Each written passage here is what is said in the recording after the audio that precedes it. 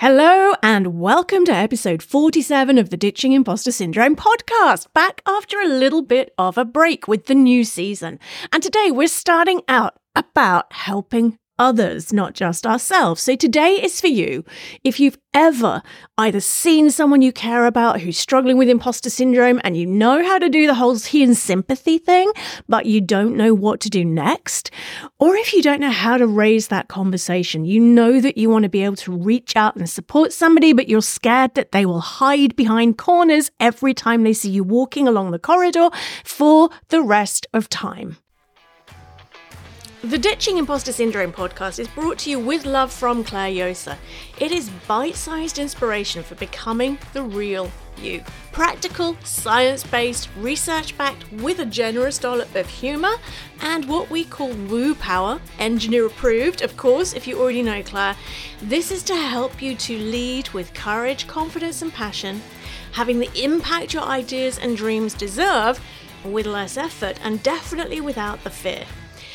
As a brilliant first step, if you're new to the podcast, make sure you have hit subscribe so you catch every episode and take Claire's free research-backed quiz-style assessment to get your imposter syndrome score and a personalised action plan as her gift so you can start turning things around today.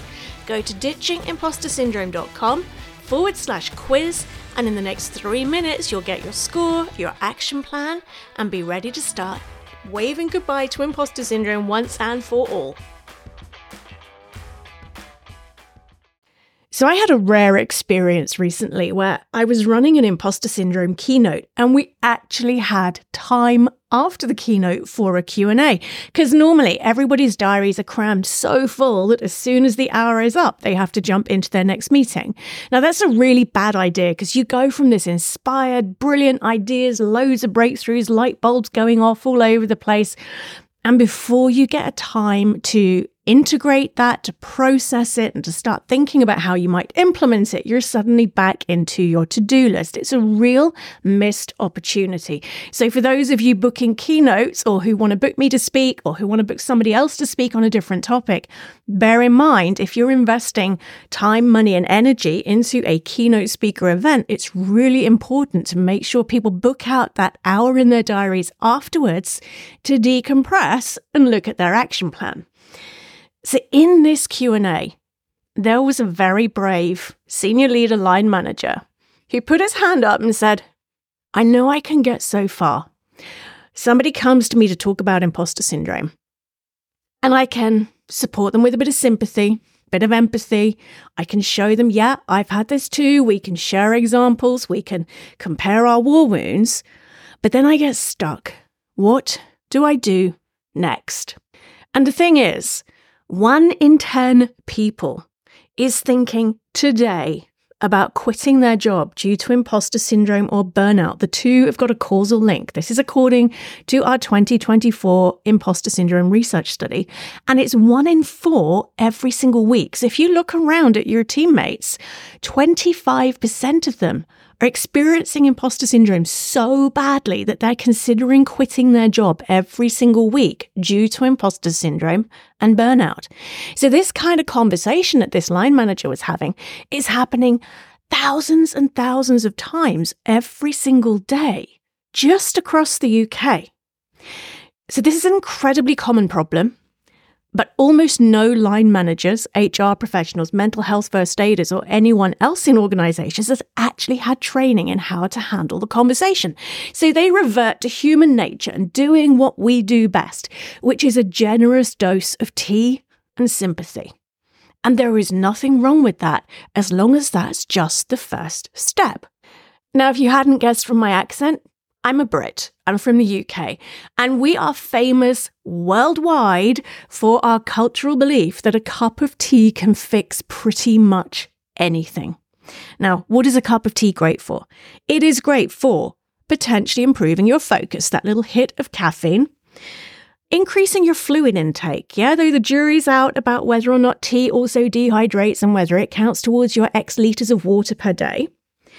It can reduce stress. That time out, that focus, that kind of, stopping the to-doing and doing a little bit of being.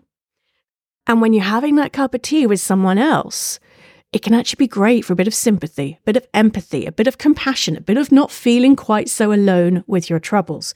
A trouble shared is a trouble halved is one of our favourite sayings here in the UK. But there is one thing that a cup of tea is really bad at, and that is fixing imposter syndrome.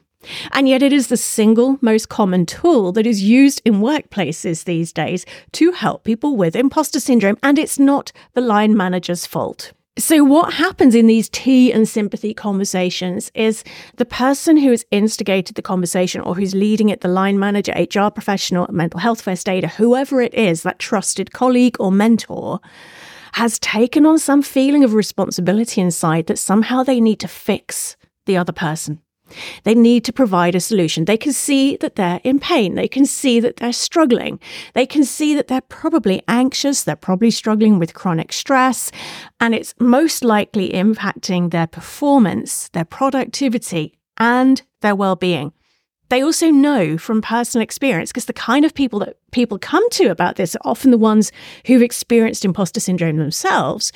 So these people know that it can affect your personal life, your relationships, your hobbies, how you feel at weekends, particularly how you feel on a Sunday night and a Monday morning before you go back into the office. So there is this understandable, enormous drive and urge to be able to take that pain away from someone else. And in this tea and sympathy conversation, what then happens is entire organizations end up stuck in survival mode on coping strategies. Because unless that person has actually had training in how to support someone to healthily and effectively clear imposter syndrome, all they've got is passing on their own coping strategies. What has worked for them to succeed despite imposter syndrome. Now, there is a brilliant plus side for this. It helps that person running imposter syndrome to have the light bulb moment that I love the most when I run an in-person keynote.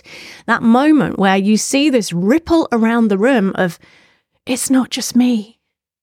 I'm not broken. I'm not a freak. I'm not the only person feeling this way. That in itself is incredibly healing. But there's a problem that comes next.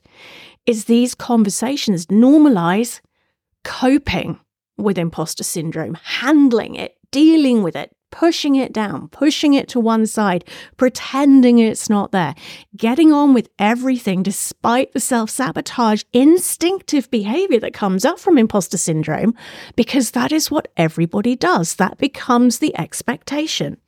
It normalizes putting up with imposter syndrome, pushing on through the fear, which can trigger anxiety, mental health issues, physical health issues, performance issues, mistakes, holding back on speaking up. It doesn't actually fix anything. The tea and sympathy is a vital first step, but there need to be steps 2, 3, and 4 and beyond to actually help people set themselves free from this. And the tea and sympathy approach risks that person walking away from the conversation feeling that they've decided, okay, I can handle this, I can find ways to push on through, meaning that potentially they're opening themselves up to years more of struggling with and suffering from the side effects of imposter syndrome. It won't set them free, and it teaches them that imposter syndrome is inevitable, that everyone has it, and it's just something you have to deal with. But there are side effects for the person leading that conversation too, for the line manager, the HR professional, the mental health first aider, or maybe it's a coach or a consultant or a friend. They've taken on responsibility at some level for fixing that person. They think it's their job. They don't realize that actually helping someone to set themselves free from imposter syndrome is specialized, skilled work.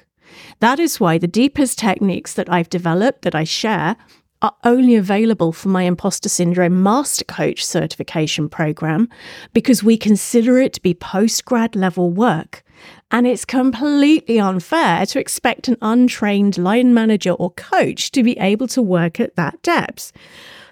And it can even be dangerous, Because imposter syndrome is often linked with trauma, particularly complex PTSD, so complex post-traumatic stress disorder, which is a form of trauma that builds up through lots of small experiences. And imposter syndrome, our research studies have found, is directly linked with this trauma. For example, working with a toxic boss. I've worked with clients where we've been working together coaching on my Stepping Up to Lead program, and they've been clearing out complex trauma from bully bosses from 10 years before that were triggering imposter syndrome today. You never know what's going to open Pandora's box for someone when you're working with them with imposter syndrome, and it's incredibly important to have both the skills, but also to have had the practice in using those skills to be able to do this work safely and effectively in ways that create transformations that are fast, fun, and forever, rather than accidentally opening that Pandora's box and not knowing how to close it again. So one of the things I often hear about is line managers, HR people, mental health first aiders, even coaches and consultants who, for example, have read one of my books like Ditching Imposter Syndrome, or listened to this podcast, or attended one of my masterclasses, who suddenly think they can go and use the techniques I teach to actually help people with imposter syndrome. And they back this up with a bit of Googling and that kind of thing. And the problem is that it's like you're trying to do a jigsaw puzzle with no picture.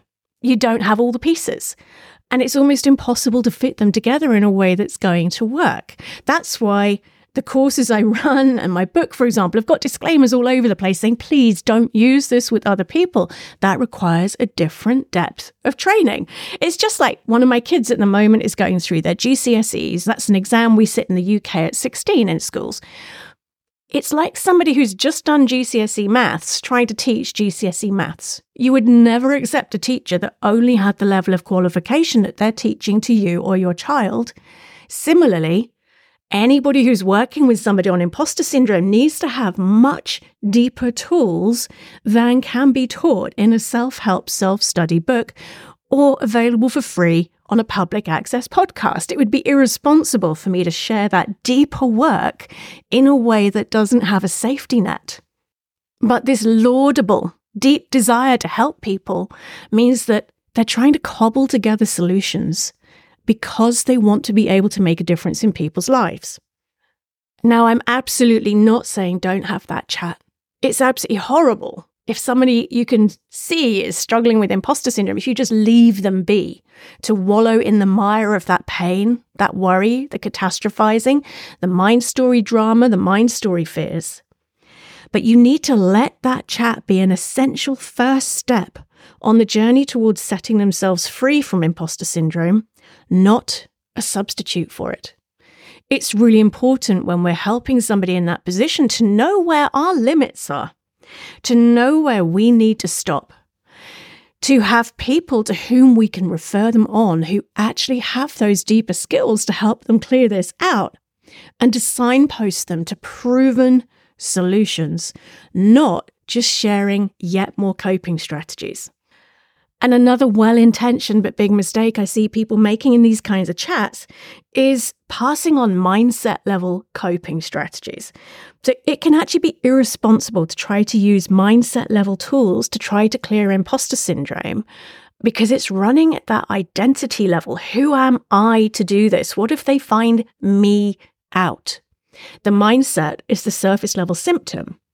There are underlying root causes that we actually need to deal with, because otherwise all we're going to do is create yet more inner conflict. It's not going to work for the person. They're going to beat themselves up even more, and we can make imposter syndrome even worse to the point that it can actually start leading to a crisis. And I just want to briefly interrupt this episode to let you know, if you're finding this useful, make sure you're inside the Imposter Syndrome Hacks app. The March 2024 topic we're doing as our monthly hack is escaping the stress cycle. It's all about how to feel like you've got a magic wand to press pause on stress and negative self-talk in under 60 seconds. And the April 2024 monthly hack theme is what I call my 60-second courage creator. How to get past the flinch factor without risking burnout or pushing on through the fear. To get these, if you're already a Courage Club member, just pop into your Imposter Syndrome Hacks app, click on the Courses tab, and you will see the monthly hacks training. If you're new to that app, then go to impostersyndromehacks.com and you can get a 30-day free trial and a special reduced rate as a founder member. Just go to impostersyndromehacks.com, register, and you can be starting with this month's hack for imposter syndrome, preventing burnout, shrinking your stress levels, and cranking up your confidence in the next 5 minutes. So it's not something that sympathy and pep talks can fix, but they can be a really important, healing, and helpful step one. And when we're in that tea and sympathy mode, there's a problem with cobbling together DIY solutions. So most of what you'll find on Google regarding imposter syndrome is about building a better bridge of coping strategies to go over what I call the imposter syndrome gap, the gap between who you see yourself as being and who you think you need to be to do or achieve something. And some of the advice out there is downright dangerous, and it conflates imposter syndrome and self-doubt, which are two very different beasts and need different skills to be able to clear them.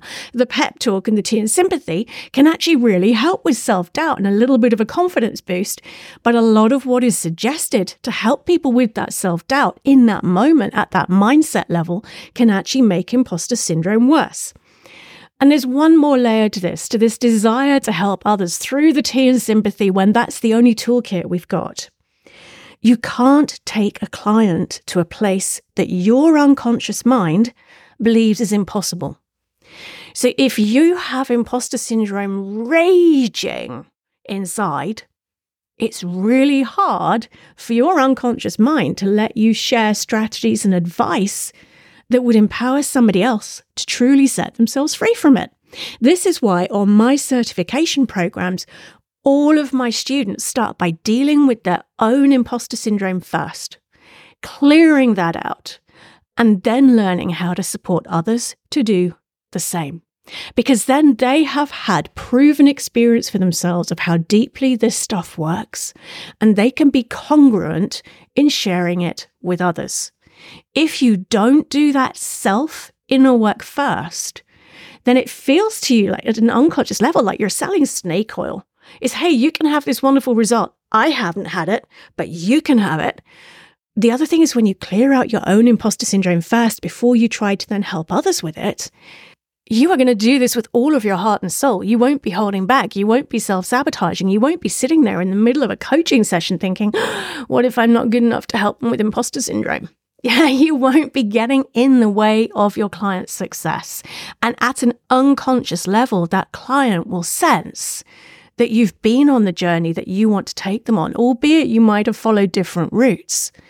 And you're going to give them the biggest gift that they need right at the start of any journey to clear out imposter syndrome, which is believing that it's possible. So it's absolutely essential before you really commit to helping other people with imposter syndrome that you've had the training, you've got the skills, and you've done the work on yourself first. What to look for in a course that's going to help you to help other people with imposter syndrome? Well, the first thing is make sure it gets you clearing it out for yourself first. If there's no work on you, then how on earth are you going to help someone else to go to a place that you personally haven't been to yet? Then really look at how does this help me to help others? Are these strategies proven? Are they science-backed? Can they be measurable?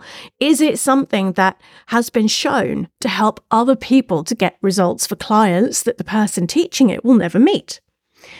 Another really important factor is this about genuine freedom from imposter syndrome? Or is it just really complicated coping strategies? Make sure that any strategy, any process you're being taught is proven, ideally with a very wide range of people, rather than scribble together on the back of a beer mat because somebody told the person teaching the course that they ought to have a trademark strategy. Make sure it's actually certified so that you can get insurance for this work. So this is, particularly if you're an external coach or consultant, you need to be able to add this to your insurance. So you need more than just a CPD, so continuous professional development certificate of attendance. And make sure the course actually supports you in implementing this with real life clients, not just a little bit of peer group practice, and certainly not signing you off just based on attendance, because otherwise the likelihood of you having developed the skills is zero. There is a world of difference between information and implementation, between knowledge and practical skills. So make sure that course supports you through the hardest bit of any course, which is going out there and using this stuff. So it doesn't just add a few more dollops to your knowledge bucket.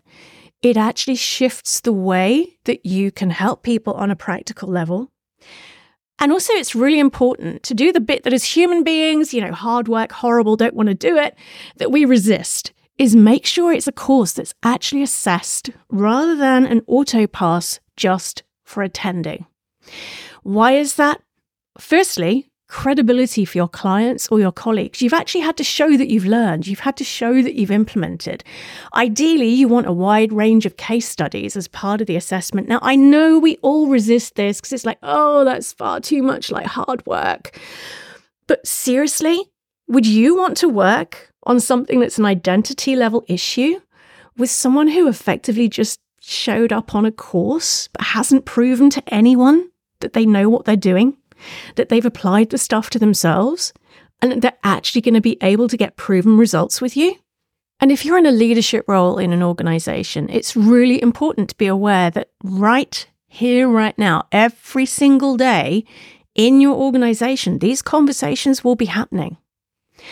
They're pretty much always off the record, with 1 in 10 people thinking of quitting today due to imposter syndrome and burnout, and 1 in 4 every single week. There will be a large number of your employees who are asking their line managers, HR professionals, mental health first aiders, mentors, trusted friends for help with this. And those friends may be trying to go beyond what is safe for them to do. With psychological safety at work legislation in the UK, there's actually a duty of care to make sure that line managers and those others who could be seen to be in support roles have had the training they need to be able to safely and effectively support people in the moment. That tea and sympathy conversation is actually a vital first step.